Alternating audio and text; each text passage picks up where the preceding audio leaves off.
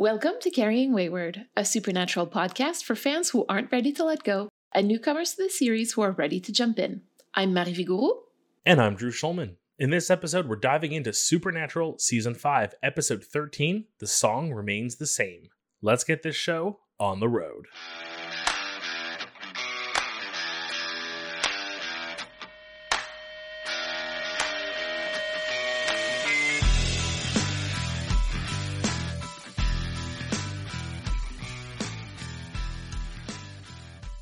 Another time travel episode. I know, my favorite. Time travel, it usually means learning more about like John and Mary. So that's pretty cool, but really, I don't really care about John. Generally, this episode was interesting. It just feels like a cop-out episode. Oh, you didn't like it. Well, okay, so this episode is super foundational. There's going to be a lot of stuff in the long game there. Just, putting it out there right away. And as a sidebar, I'm finding it really fascinating to like deep dive into these time travel episodes at the same time as like the first season of The Winchesters is airing. And like for full disclosure, I don't watch The Winchesters.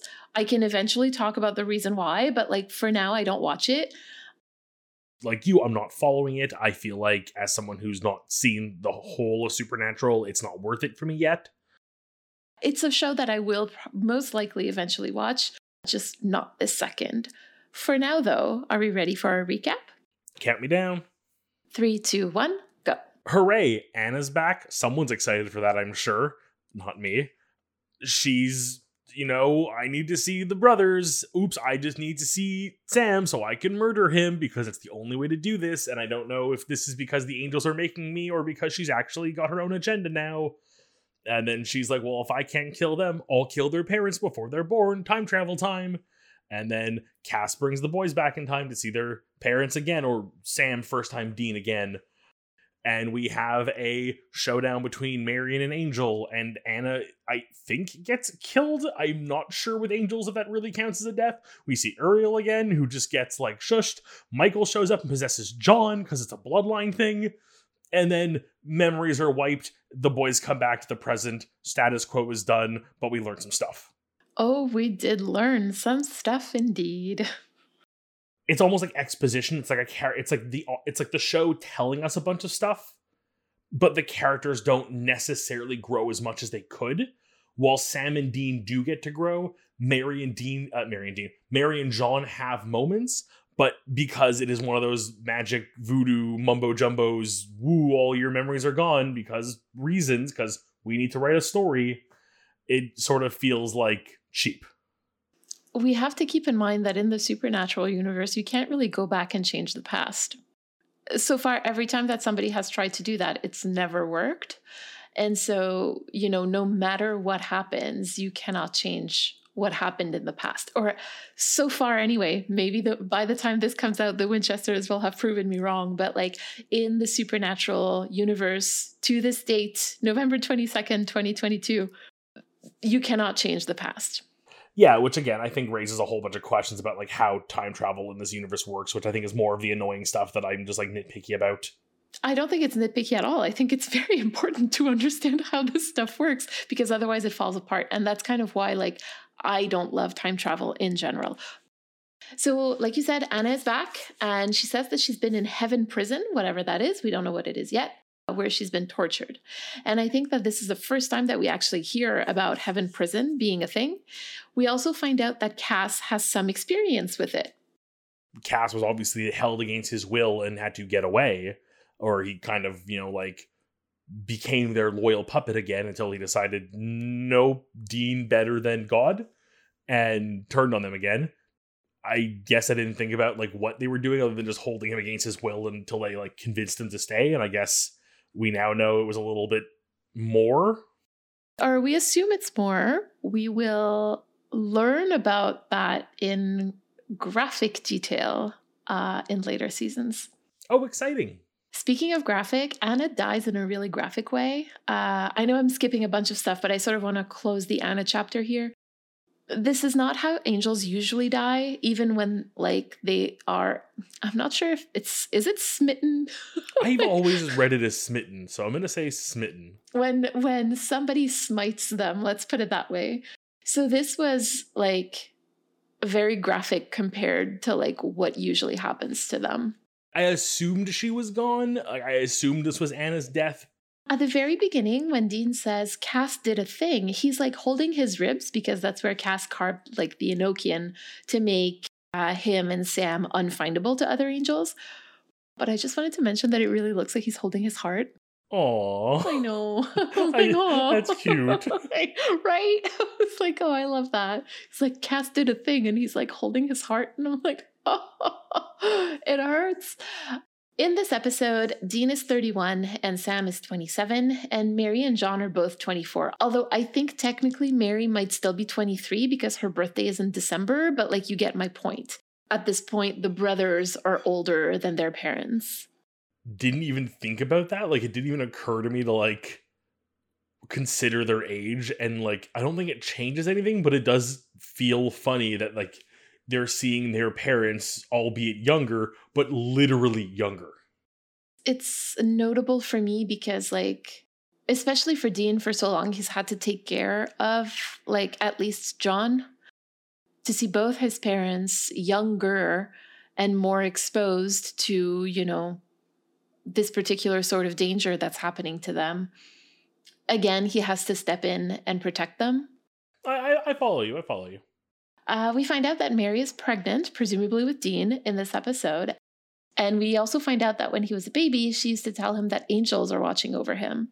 And because I am who I am, I'm obviously going to link this back up to our discussion about the angel Lila in 112 Faith, who watches over a soul that she has chosen from the moment the baby enters the world, through its life and all the way to its death. In an episode where like he's holding his heart saying, Cass did a thing. Just saying. Yeah. Okay. Remember when we talked about vessels being about like blood and bloodlines? Yep, and it raised some questions for me, and I guess this kind of answers them now. Well, there you go. So we find out that John said yes to being possessed by the Archangel Michael, and as Dean's father, he also has the bloodline that allows him to be a vessel, basically. So then my next question is, would that mean that John could be a vessel for Lucifer? Well, does that mean that Sam could be a vessel for Michael? Or that Dean could be for Lucifer? We can't stop and think too much about the metaphysics of the show, Drew. But seriously, on a bit of a more serious note, if I were to seriously engage with this, I would say that because of the demon blood that he has in him from when he was a baby, perhaps that makes it no longer possible for Sam. Yeah, that seems like a plausible point, and even like why Lucifer needs Sam and not someone else, like they had to prepare the vessel, they had to basically taint it in a way to make it Lucifer-proof. Lucifer-friendly, I suppose. But then I guess also my other question is Michael makes it clear that though he could possess John, Dean is his end game. Yes, exactly. My interpretation or my interpolation is then that there's something special in Mary's bloodline as well, that when the two come together, it's even better? Maybe we'll learn about that later. Are Mary and John peanut butter and chocolate, and Dean is the perfect Reese's cup? I don't know how to answer that, Drew. Dean's a peanut butter cup, hashtag it. Let's keep that in mind for the next few episodes that we're going to be watching. We get our very first mention of Team Free Will, and that's basically going to stick both on the show and in the fandom. Yeah, I feel like I've heard this name Team Free Will before. Like, I feel like it's come up in social media before that I've always sort of attributed to them. So it's like, it's weird to have that point of like, oh, this is the first time we're hearing it in the show, and it isn't just like a fan name I've been hearing. But it does make sense, given that the show really seems to be coming down. And I don't know if it'll remain this way until the end of the series, or if it's really a like shorter arc. But the arc we're on right now is very much this free will versus fate. The angels, at least, seem to be very much on the line of, and even, I guess, Lucifer by that extent, although technically one of the angels as well, have this very, like, nope, everything's going to go a certain way. It's already written. We already know how it's going to go. You can't change it. And then Sam, Dean, and Cass are very much the, no, we're going to write our own story. screw you. You remember when Cass said, we're making it up as we go. We're basically exploring that theme through every possible facet that's available to the writers on this show. And this is one of them, like the time travel to try to change things and then not being able to, and instead making it like a self-fulfilling prophecy kind of thing. Yeah, I think that's also what I'm kind of curious about. And I feel like depending on how it's written, I could see it being kind of a cop-out. Where if we find out that, yes, fate technically exists, but it's very loose in the way things are, like, dictated. So, Sam saying yes to being possessed by Lucifer might also interpolate as doing that just to trick him in some way and ultimately defeat him. Like, yes, so in the end, he still did what fate said he was going to do, but not the way you expected it. Which, again, like, if written well, which is a big ask for the show, unfortunately, can be really cool. On the bright side, I guess, we're actually getting closer and closer to the season finale. So we should find out shortly. I also want to highlight the exchange between Sam and Dean at the end when Sam basically says that he's worried about them eventually saying yes to the Archangels because he's been weak before and Michael got John to say yes.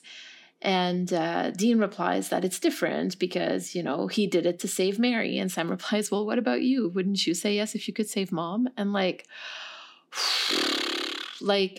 it touches back to basically Mary making the deal to save John, John making the deal to save Dean, Dean making the deal to save Sam.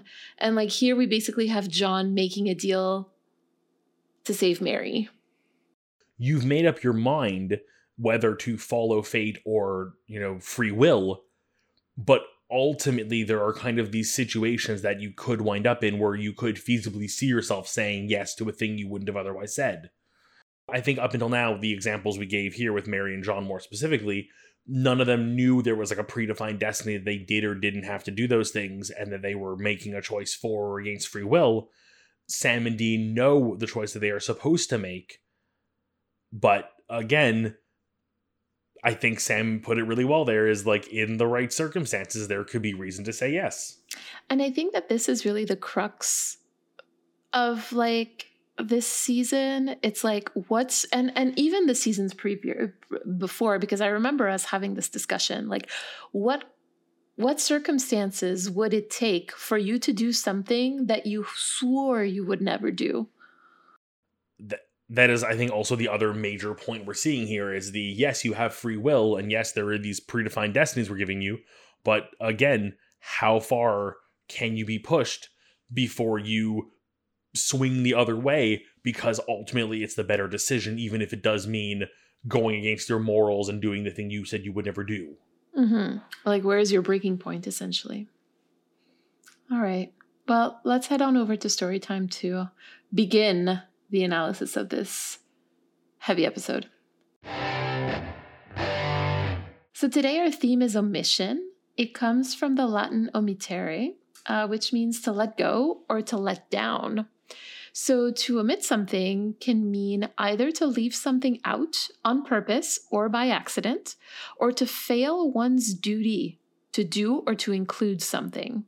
And there's a fine line here, and I'm kind of wondering what we're going to link to omission in this episode.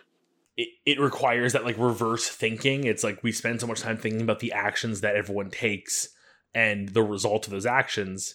So to now look at everyone through a lens of what aren't they doing, what aren't they saying, and what are we learning because of it, or reverse, what do these actions tell us that isn't on the surface? What are we not seeing or hearing that we should be? Do we want to start with Cass this week? Just because he's mostly at the beginning. Do it. Cass time, yay. Okay. So I really want to start by highlighting a couple of things when it comes to Cass in this episode, because they're all throwaway lines and implications. So much so that I think it would be really easy to omit them from our discussion. They're so crucial to who Cass is as a character. The first thing is that when he meets Anna, she goes, "If I didn't know any better, I would say the Winchesters don't trust me." And Cass replies, "They do. I don't. I wouldn't let them come." And this has such a we are not the same kind of energy. Like basically, I feel like Cass is telling Anna that like he doesn't care that she's in Dean's DMs, but that Dean comes home to him every night, you know? Like it feels territorial to me. Yeah, like I love how this conversation has like two sides to it. There's the I want to kill Sam because that's how I'm going to save the day. And then but I'm still referring to both of the brothers because Dean is still very important to me and I want you to be aware of that. And while Cass might refer to keeping her away from them, I think he means it very differently for both of them. Like he isn't just like, I'm going to protect these boys. It's, I won't let you kill Sam and I won't let you touch Dean. Exactly. Like, of course, there's that like unsaid difference in the way that like he talks about them. Yeah, it feels like sometimes they say, they use the term the Winchesters to refer to both of them, but we both know they mean Dean. That's right. The second thing I want to highlight is the follow-up to that conversation where Cass says that he doesn't trust Anna because she's out of heaven prison, and that means that the angels let her out. And he says he knows this because, and I quote, he's experienced heaven's persuasion. And again, this is really buried in the episode, and the conversation changes immediately after, but it's just going to be so important later on. Yeah, I feel like this is kind of our first like big boy Cass episode where he stops being a plot device and becomes more of his own character. Like he has time on screen where he isn't just a supporting role, he is his own character finally. I feel like we've been getting there, but this is the first time I really feel it. You know, his actions really make that more obvious this week, and it's, you know, it shows how much he's been missing recent episodes. Like, I feel like there's always kind of a moment in every episode up until now when Cass isn't, like, primarily on screen, where I'm like, where is Cass? Why isn't he here? What is the reason that he's busy? I know they've given him the, he's looking for God with the magic amulet, but, like, that always sort of felt like we need an excuse to take him off camera, because they've kind of dropped that plot completely, it feels like, and they're just hoping we don't bring it up again. But now that Cass is here, it's like weird that he's been omitted from so many scenes and moments and episodes up until now, when it feels like he's gonna kind of be there forever now. Oh, forever? What makes you say that? Stop it. No, I'm just curious. Like, I'm literally just asking. I'm not... I mean, yes, I know forever minus an episode or two. I'm not sure the exact count.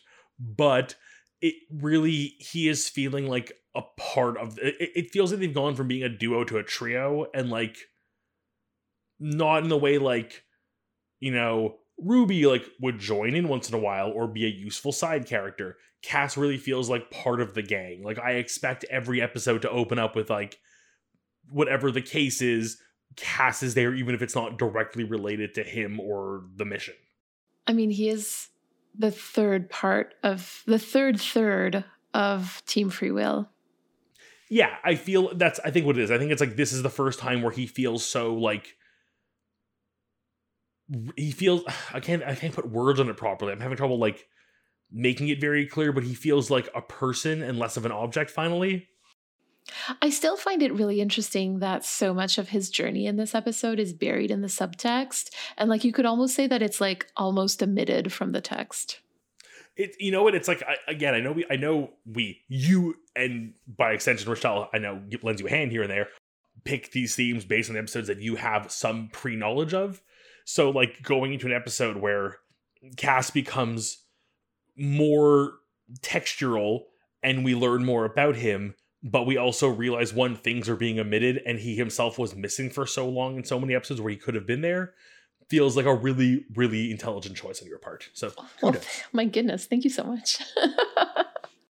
This episode has a lot of characters built into it, and I think it's safe to say that like Sam and Dean have similar journeys in this episode. So I was kind of wondering if we could talk about them both at the same time. Yeah, I think that's a fair way to do this. I feel like there are little things we can bring up individually for them, but nothing big enough that they need their own section, so we can kind of get a little more time with everybody. The big omission that they have to make throughout most of the episode is their identity. And like, that's really like that's very obvious, right? Or at least like who they are to John and Mary, because They conceal their identity all the time, but this really feels different. Lying to someone about your name when you know that you're never going to see them again is not the same as like not telling your parents that you're their child. And like, I feel like that omission weighs on them very differently this week. It feels like Dean is more worried he'll scare them off, while Sam is almost more afraid of them finding out, if that makes any sense. Dean's thought process is more of I can't let them know who I am because that will be bad for them. And Sam is more of I can't let them find out who I am, it'll be bad for me.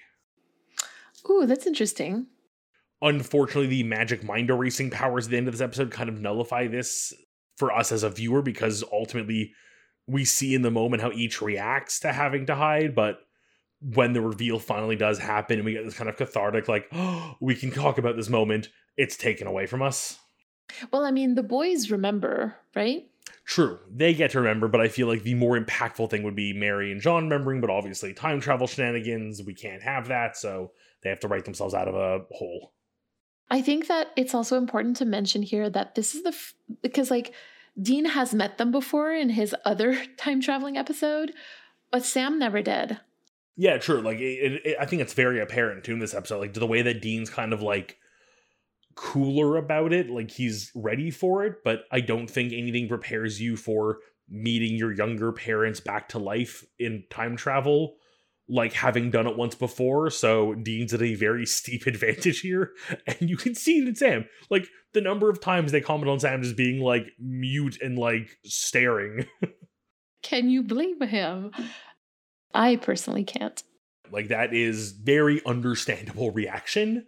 And I like that they take the time to like play with that a little bit. And along those lines, I want to talk about the moment where Sam tells John that, you know, his father died before he got the chance to tell him that he forgives him and that he loves him. And I want to acknowledge first that forgiveness is not something that anybody owes to somebody who abused them. So with that out of the way, if forgiveness is a pathway to empowerment for Sam, then I'm really glad that he's been able to express it. And to John, no less, right? And I really think that this could be or would be really cathartic if only Sam had been able to say this to the John with all of the memories of what happened after 1983, and not this John who has no clue. This is also one of those moments why, like, as much as I like time travel plots done well, this is why I hate them, because you get these kind of moments that, like, could be more impactful, but are, like, I don't know, I feel like it's taking something away from it because it's being done this way. It's, like, done more for the viewer and less for the characters. I do feel it's important to recognize that forgiveness is something that a lot that you can do for yourself. Like, your forgiving of someone isn't necessarily for the person, but for yourself. And being able to say it out loud, even if it's not to the person who you are forgiving, can really, like, take a load off your chest. It can really be, like, freeing. I think part of Sam was only able to forgive John for himself after seeing a John prior to the John he knew. Yeah, right.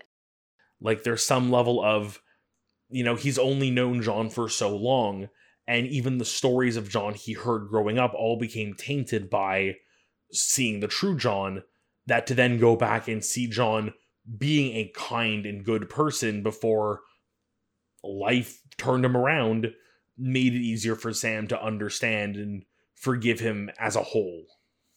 But that's the whole point of John, right? That he is all of those things all at once.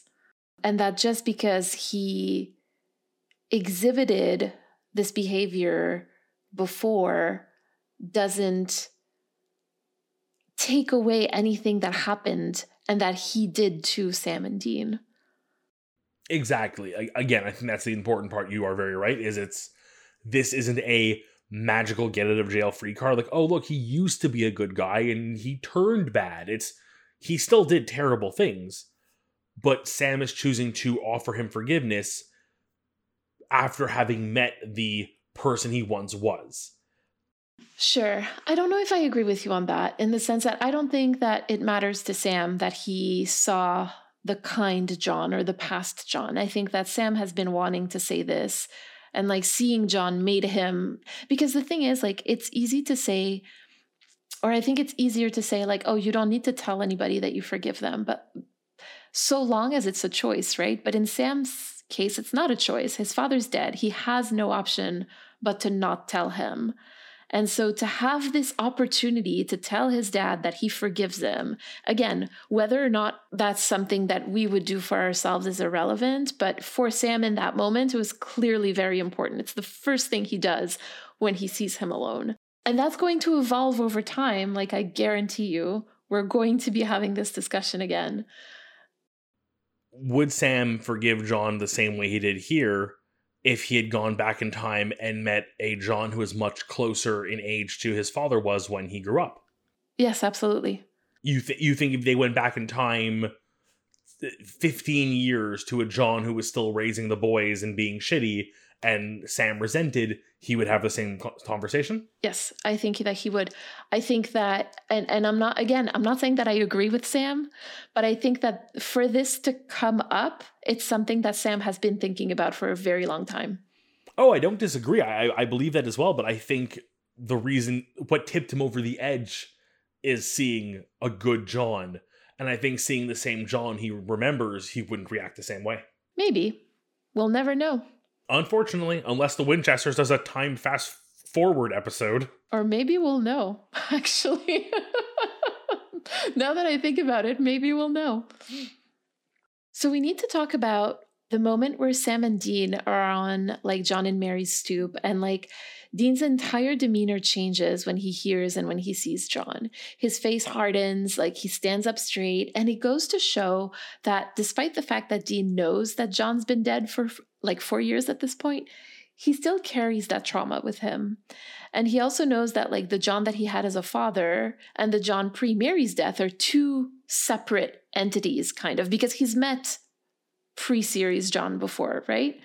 But that clearly doesn't matter to him because he still has that visceral reaction. And like we were saying earlier, John is John at his best and at his worst, and Dean will always be affected by the worst of him. And there's no way to take that away, to omit it, even for just one episode. Oh yeah, I feel like what you just said works really well in tandem with the point about Sam's forgiveness being for himself, at least from my perspective. That even when the person who you fear most isn't around, the mere presence or memory of them can haunt you to your very core. And to paraphrase a very well-known and well-renowned doctor, you can remove the cause, but not the symptom. Is that Doctor Who? Dr. Frankenfurter from Rocky Horror Picture Show. Oh, damn it. So close. Sorry. Not British. Does come from other planets. Close enough. Like, sort of same. It's all very but different. Gay. Oh man, that'd be a crossover I'd kill to see. Same. There's another throwaway line for Dean, and that's when Michael, while wearing John's meat suit, basically, tells Dean that he does what he's told because he's a good son. And Dean replies, "Trust me, pal. Take it from someone who knows. That is a dead-end street."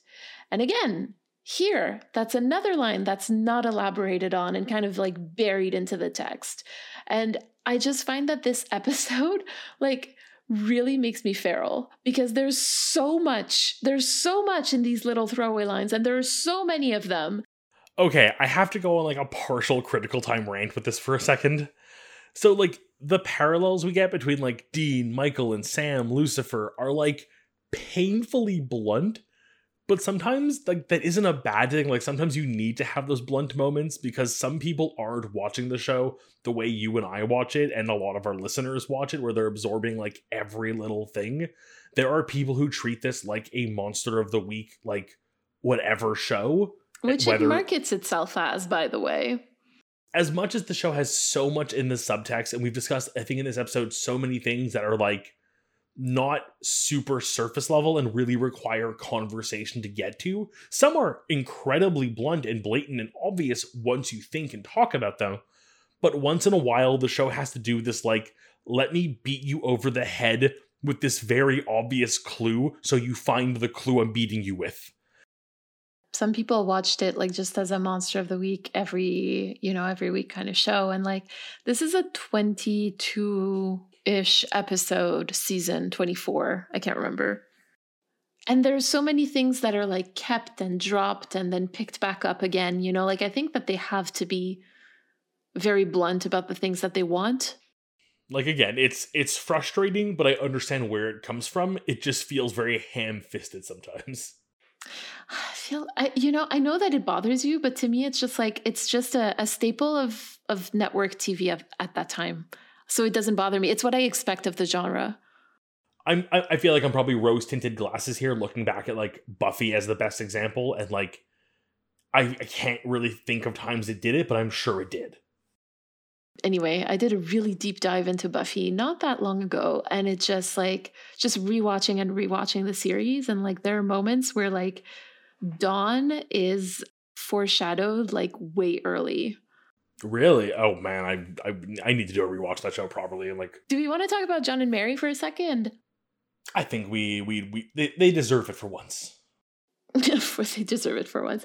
I honestly think that the biggest omission for John and Mary sort of comes back to like my critique of Mary in 403 in the beginning. And that is her choice to not tell John about the supernatural. And I'm still big mad at her for that. Because that choice doesn't only affect her, it affects John. And I really think that John had a right to know about this. At the very least, before he married her and had children with her, so that he could decide if that's really something that he wanted to get involved with. And we sort of see that in this episode when John says, you know, y'all might have treated me like a fool, but I'm not useless. Yeah, I understand the goal of Mary here, that it was just like, you know, I don't want to get him involved, but like that's not going to work. Like, how many times are they going to get attacked or come across something and just get lucky that for some reason John's memory or even her own get wiped? Like, I refuse to believe nothing happens to them in the universe up until the fire that takes Mary from them. Like, I can only imagine the bullshit she has fed John about, like, this strange thing that happened. What? That must have been the wind. That wasn't a ghost in our house. What? No.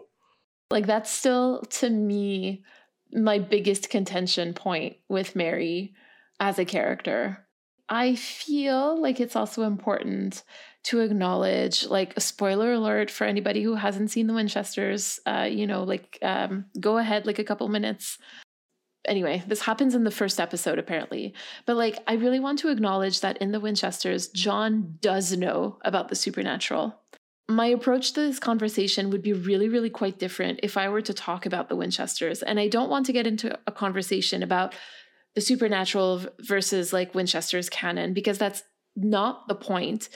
But I really just wanted to acknowledge that and to say that in this podcast, at this point in time, we're just sticking to the story that's presented to us in Supernatural. And in that one, we basically are led to believe that Mary never told John about monsters until this particular ordeal. Yeah, like, I'm not going to touch the Winchesters. Like, let's leave that for future conversations like you're doing here. Like, I'm aware of that same fact. It became known to me. But I will be curious to learn whether this is a alternate timeline or whether this is some sort of like time travel shenanigans that actually did let them change the past. I'll be curious to know what the like eventual explanation is. Same. I'm really excited to see how that's going to be resolved. For practical reasons, for this podcast, we're really sticking to Supernatural, the TV show. And obviously there's also the fact that like Michael scrubs the memories of John and Mary and so that they won't remember the whole thing. Like, that's also a really big omission. Yeah, no, let's just, there was like, I know it's a TV trope, but like, this is one of those ones that just like, it bugs me. It's up there with the everything was a dream episodes of a show. It's like, as much as I like time travel content, and I've made it clear that we differ on that one, I agree with you on this one. Shall we head to critical time? This episode was written by Sarah Gamble and Nancy Weiner and directed by Steve Boyum. I'll be honest, I expected Sarah at first because Anna was back. Right? There you go. But then Anna is killed off. If I were for a second to be a little unkind to Ms. Gamble, it would be that this is the moment that she never forgave and forgot about. The fact that Anna was killed off. And we'll talk about that in season 7. Shall I dip into the journal for us? Oh, yes, please. The bus was late. Again. No matter how often a bus is late, I always feel just as cheated and frustrated as the last time. It's raining just a bit, and the shelter, while in rough shape, is keeping me dry at least. My phone died ages ago. Tonight was a long night. I kept my mind from wandering too far by watching the streetlights and trying to make sense of their flickering, timing it or seeing if they synced up with each other. Really just some kind of distraction.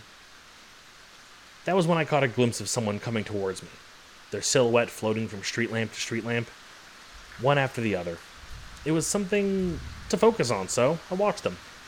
I watched them continue towards me, and for a moment got hopeful they may join me at the bus stop and maybe even want to talk.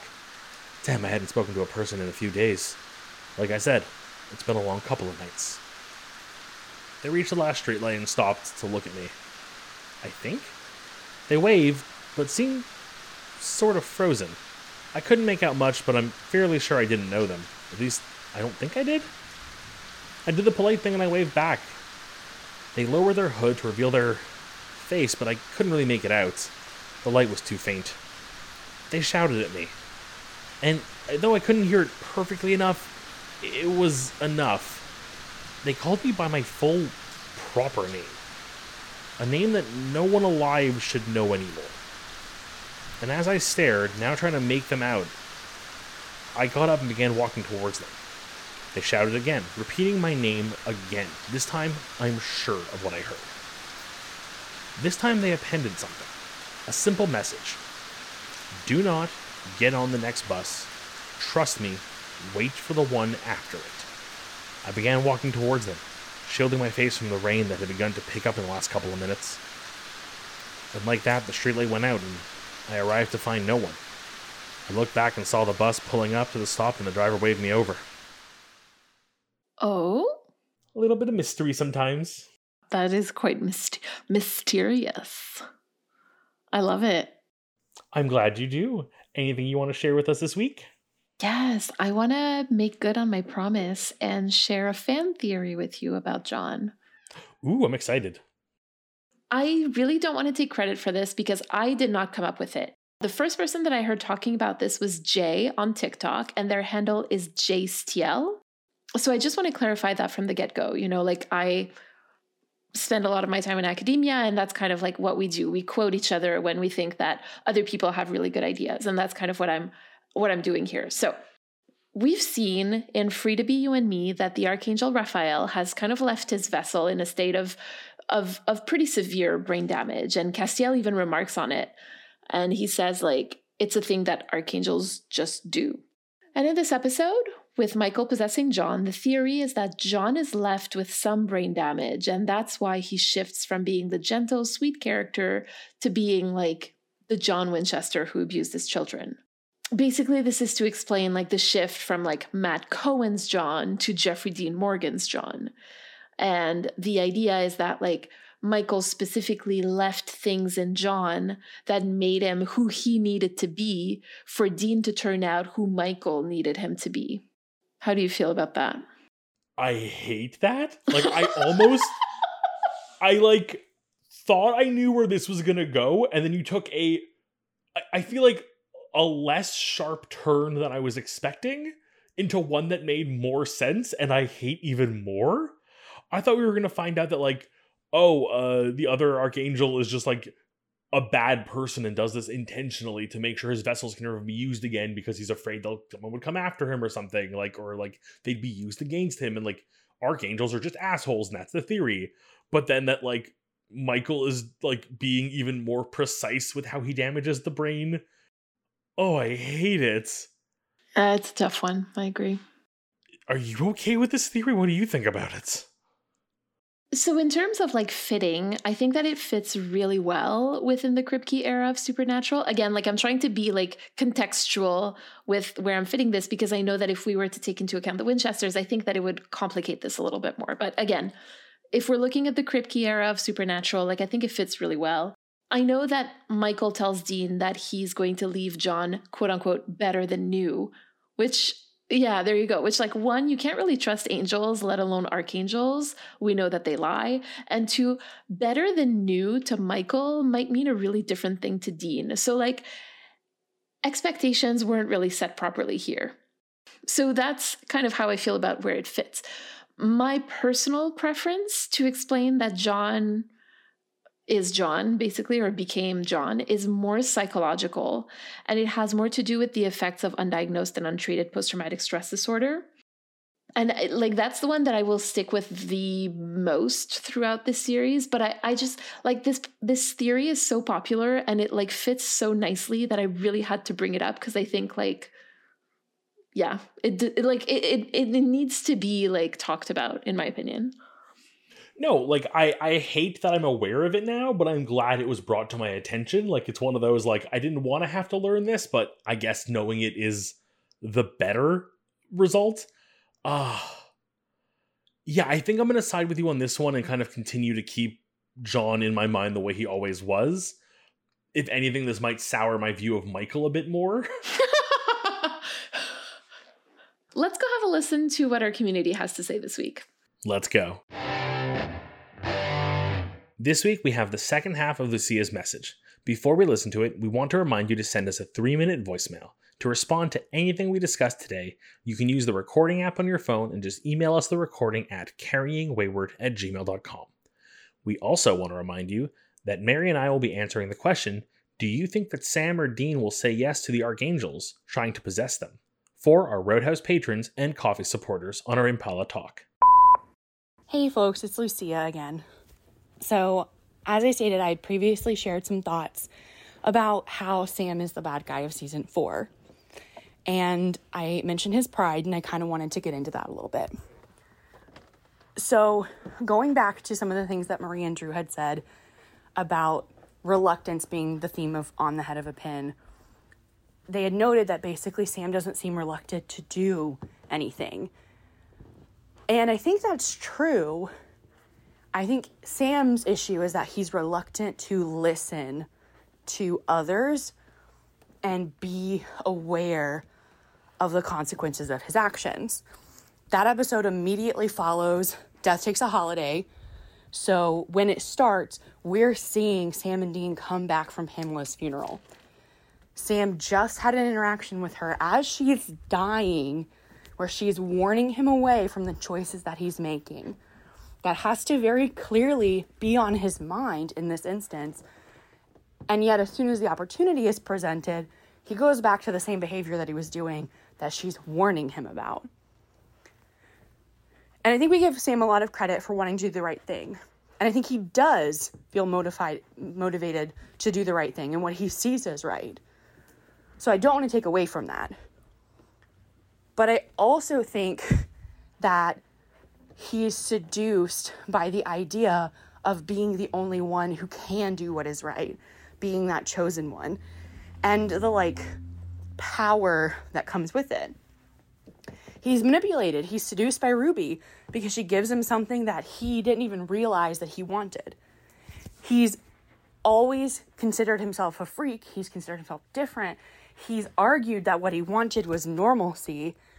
But I think what he really wanted was to be praised for who he perceives himself to be. That freak. He's like, hey, I'm different. I can't change that about myself. And she's like, good, don't. That is a good thing. It's good that you're different. You're the only one who can do these things. And really stokes that fire in him. It's interesting because it's very much in line with what Azazel was saying here just a couple of seasons ago. Sam, you're special. Sam, you're different. Sam, you're going to lead. Sam, you're going to be this person. But where Azazel did it, very head on, very blunt, and presented the consequences in a way that Sam really understood, no, this is bad. Ruby's so much slicker about it. She just is incredibly capable of that manipulation. She knows I cannot present this head on.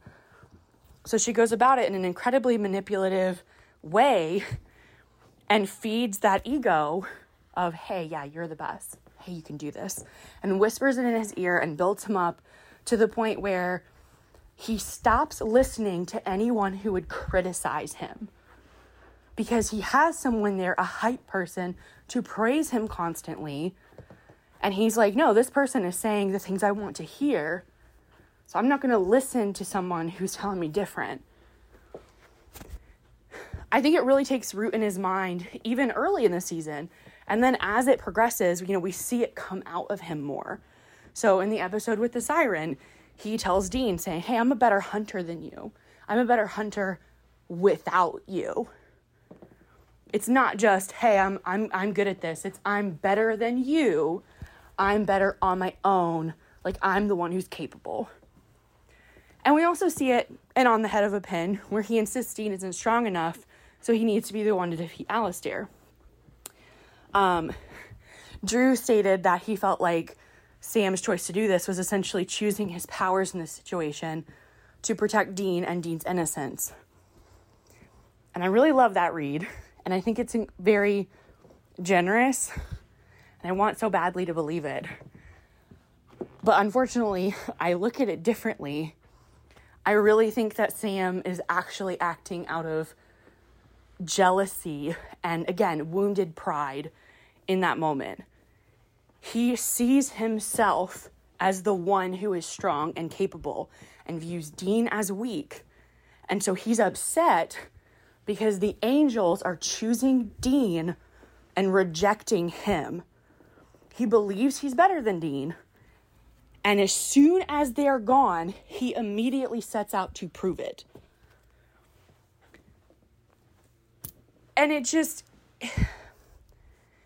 He's always wanted to be perceived as right by others, but he doesn't seek to achieve it in a way that is righteous. He lacks humility. He's prideful. And it isn't until Lucifer is released that his ego can be checked, and he's forced to endure the results of his own hubris. Kind of like Icarus flying too close to the sun and then falling. I think it's important to note this about him, how his fall affects him in season 5 and even seasons following that. What it does to his psyche, to his self-perception.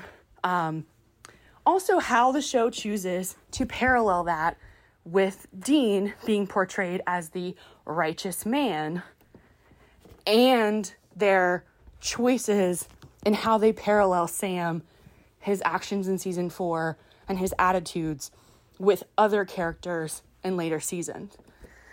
Just really fascinating to me. And I think not only is his storyline leading up to the very end of season 4 really important, but also the impact of finally being able to see the consequences of those actions, that is most critical.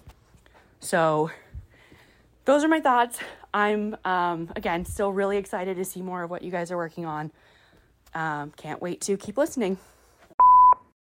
I love how, in the midst of all this, Lucia, there was, a compliment to, my views of Sam and how you wished you could perceive them that way. But I feel like so much of your view of Sam and his choice in his actions and, kind of the, mentality behind them and the result of them and his hubris are so in line with how I've been feeling with him this season, looking back at him.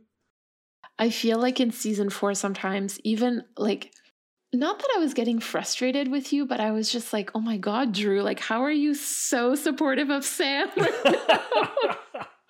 And whereas we've had kind of a role reversal this season where it feels like you've been so hurt by that betrayal, by realizing, because at the end of the day you were rooting for him, you know what I mean? And to see him fail so drastically and so spectacularly, I think was really painful for you. And so you've had a hard time forgiving him. I've seen you're starting to get around, but it took a really long time. There's 2 ways to look at Sam, and I think I was looking at him without the hindsight of knowing how these actions would pay off in the end, and that ultimately he was doing the wrong thing and being manipulated and controlled and played. So I understand seeing him in those moments and being like rooting for him, because it feels like, yeah, he's going against the grain and yeah, he's accepting demon powers, but like he's doing it to save the day. But like looking back, it's like, oh no, you were just being an idiot and being used and being dumb and not, using the support you had, and instead taking what feels like the easy route in some cases, and your hubris had its price. Lucia, thank you for this for the second voicemail. I took some notes as I was listening to your message, because I'm just thinking about, and we'll learn this in more detail a little bit later, but Sam, when they were children, Sam wanted to go on the hunts with Dean and John, but John would only take Dean, right? Because John knew what he knew, and he wanted Sam to stay behind, and he needed Dean to be a particularly effective hunter. He took Dean with him on hunts, and it did what it did to Dean, and Dean resents him for that, with reason. But Sam always felt like he got left behind. And so I think that in season 4, to see the Angels picking Dean over him probably like brings all of that back, and like that, second child syndrome. Like I think that, not to make the comparison, but it sort of feels like, Dean was the heir and Sam was the spare, in his mind anyway, where like he could never be to John what Dean was to John. And he wanted so desperately to be that when Ruby started giving him the acceptance that he so desperately craved, he was seduced by it immediately. He didn't think twice about it. Dean being chosen again over him by something that he's always looked up to. Like he's always like, I know like not now, but like back then when, John was still like Daddy John to little baby Sam, there was always that like, oh, I want Dad to love me the way he loves Dean. And clearly he doesn't, because he takes Dean on these, outings and not me. So here he is getting to live that again, as the Angels are like, we need the greatest person of all time to be our greatest warrior. Dean? And that's the thing. I obviously don't want anybody to think that I'm saying that John should have taken Sam on hunts. John should not have taken Sam on hunts. He should not have taken Dean on hunts. You know what I mean? Like this it's, I think I've made myself clear. I just don't want to be misunderstood in that sense. But like the way that Sam lived the situation is really clearly different from the way that Dean lived it. And this is going to come full circle this season. Thank you so much for this lovely 2-part voicemail. It was super fun to listen to. And again, it honestly makes me feel better about how much I'm disliking Sam this season, but I am looking forward to having him back in my good graces eventually. Do we have any reflections from this week? We better. I honestly think that this episode makes me feel called to do things on my own terms. Like the ending of this episode is very much about like free will versus destiny, and like the pressure to give into like a path that you don't necessarily feel is yours. And it's really making me reflect on my own current path, I guess, and like what the external forces are that like are pressuring me one way or another. It's just reminding me to stay cognizant of that and to try to focus on like doing my own thing in my own way. I like that. I like that we kind of landed on the same point, but through different routes, if I may. Where did you land? So for me, it's weird because I kind of feel like in a very negative light, the example I fall on here is John, and that is people change. In this case, not for the better, and maybe Michael's to do with that, but let's leave that alone. That really stuck with you, didn't it? Unfortunately. Fan theories do that a lot. Yeah, we're pretty brilliant, all of us together.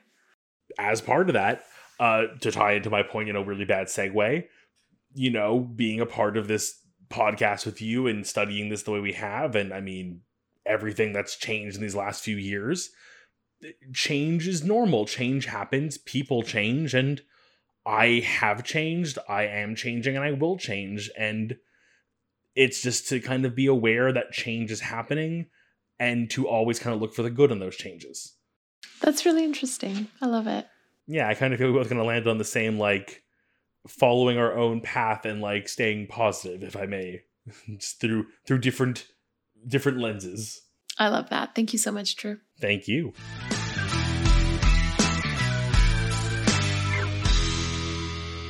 You've been listening to Carrying Wayward, a supernatural podcast produced by Rochelle Castellano, hosted by Mary Vigouroux, and myself, Drew Schulman.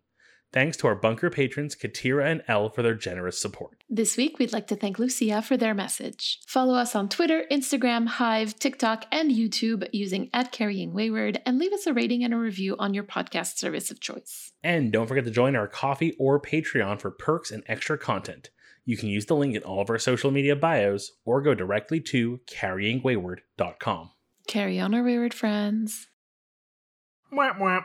Can you say that again? I'm sorry, I was looking at Cachette because she was being an absolute gremlin. I have no clue what you just said. It's okay, I'll accept the gremlins. She's so funny. Okay, Oy. go. I'm focused.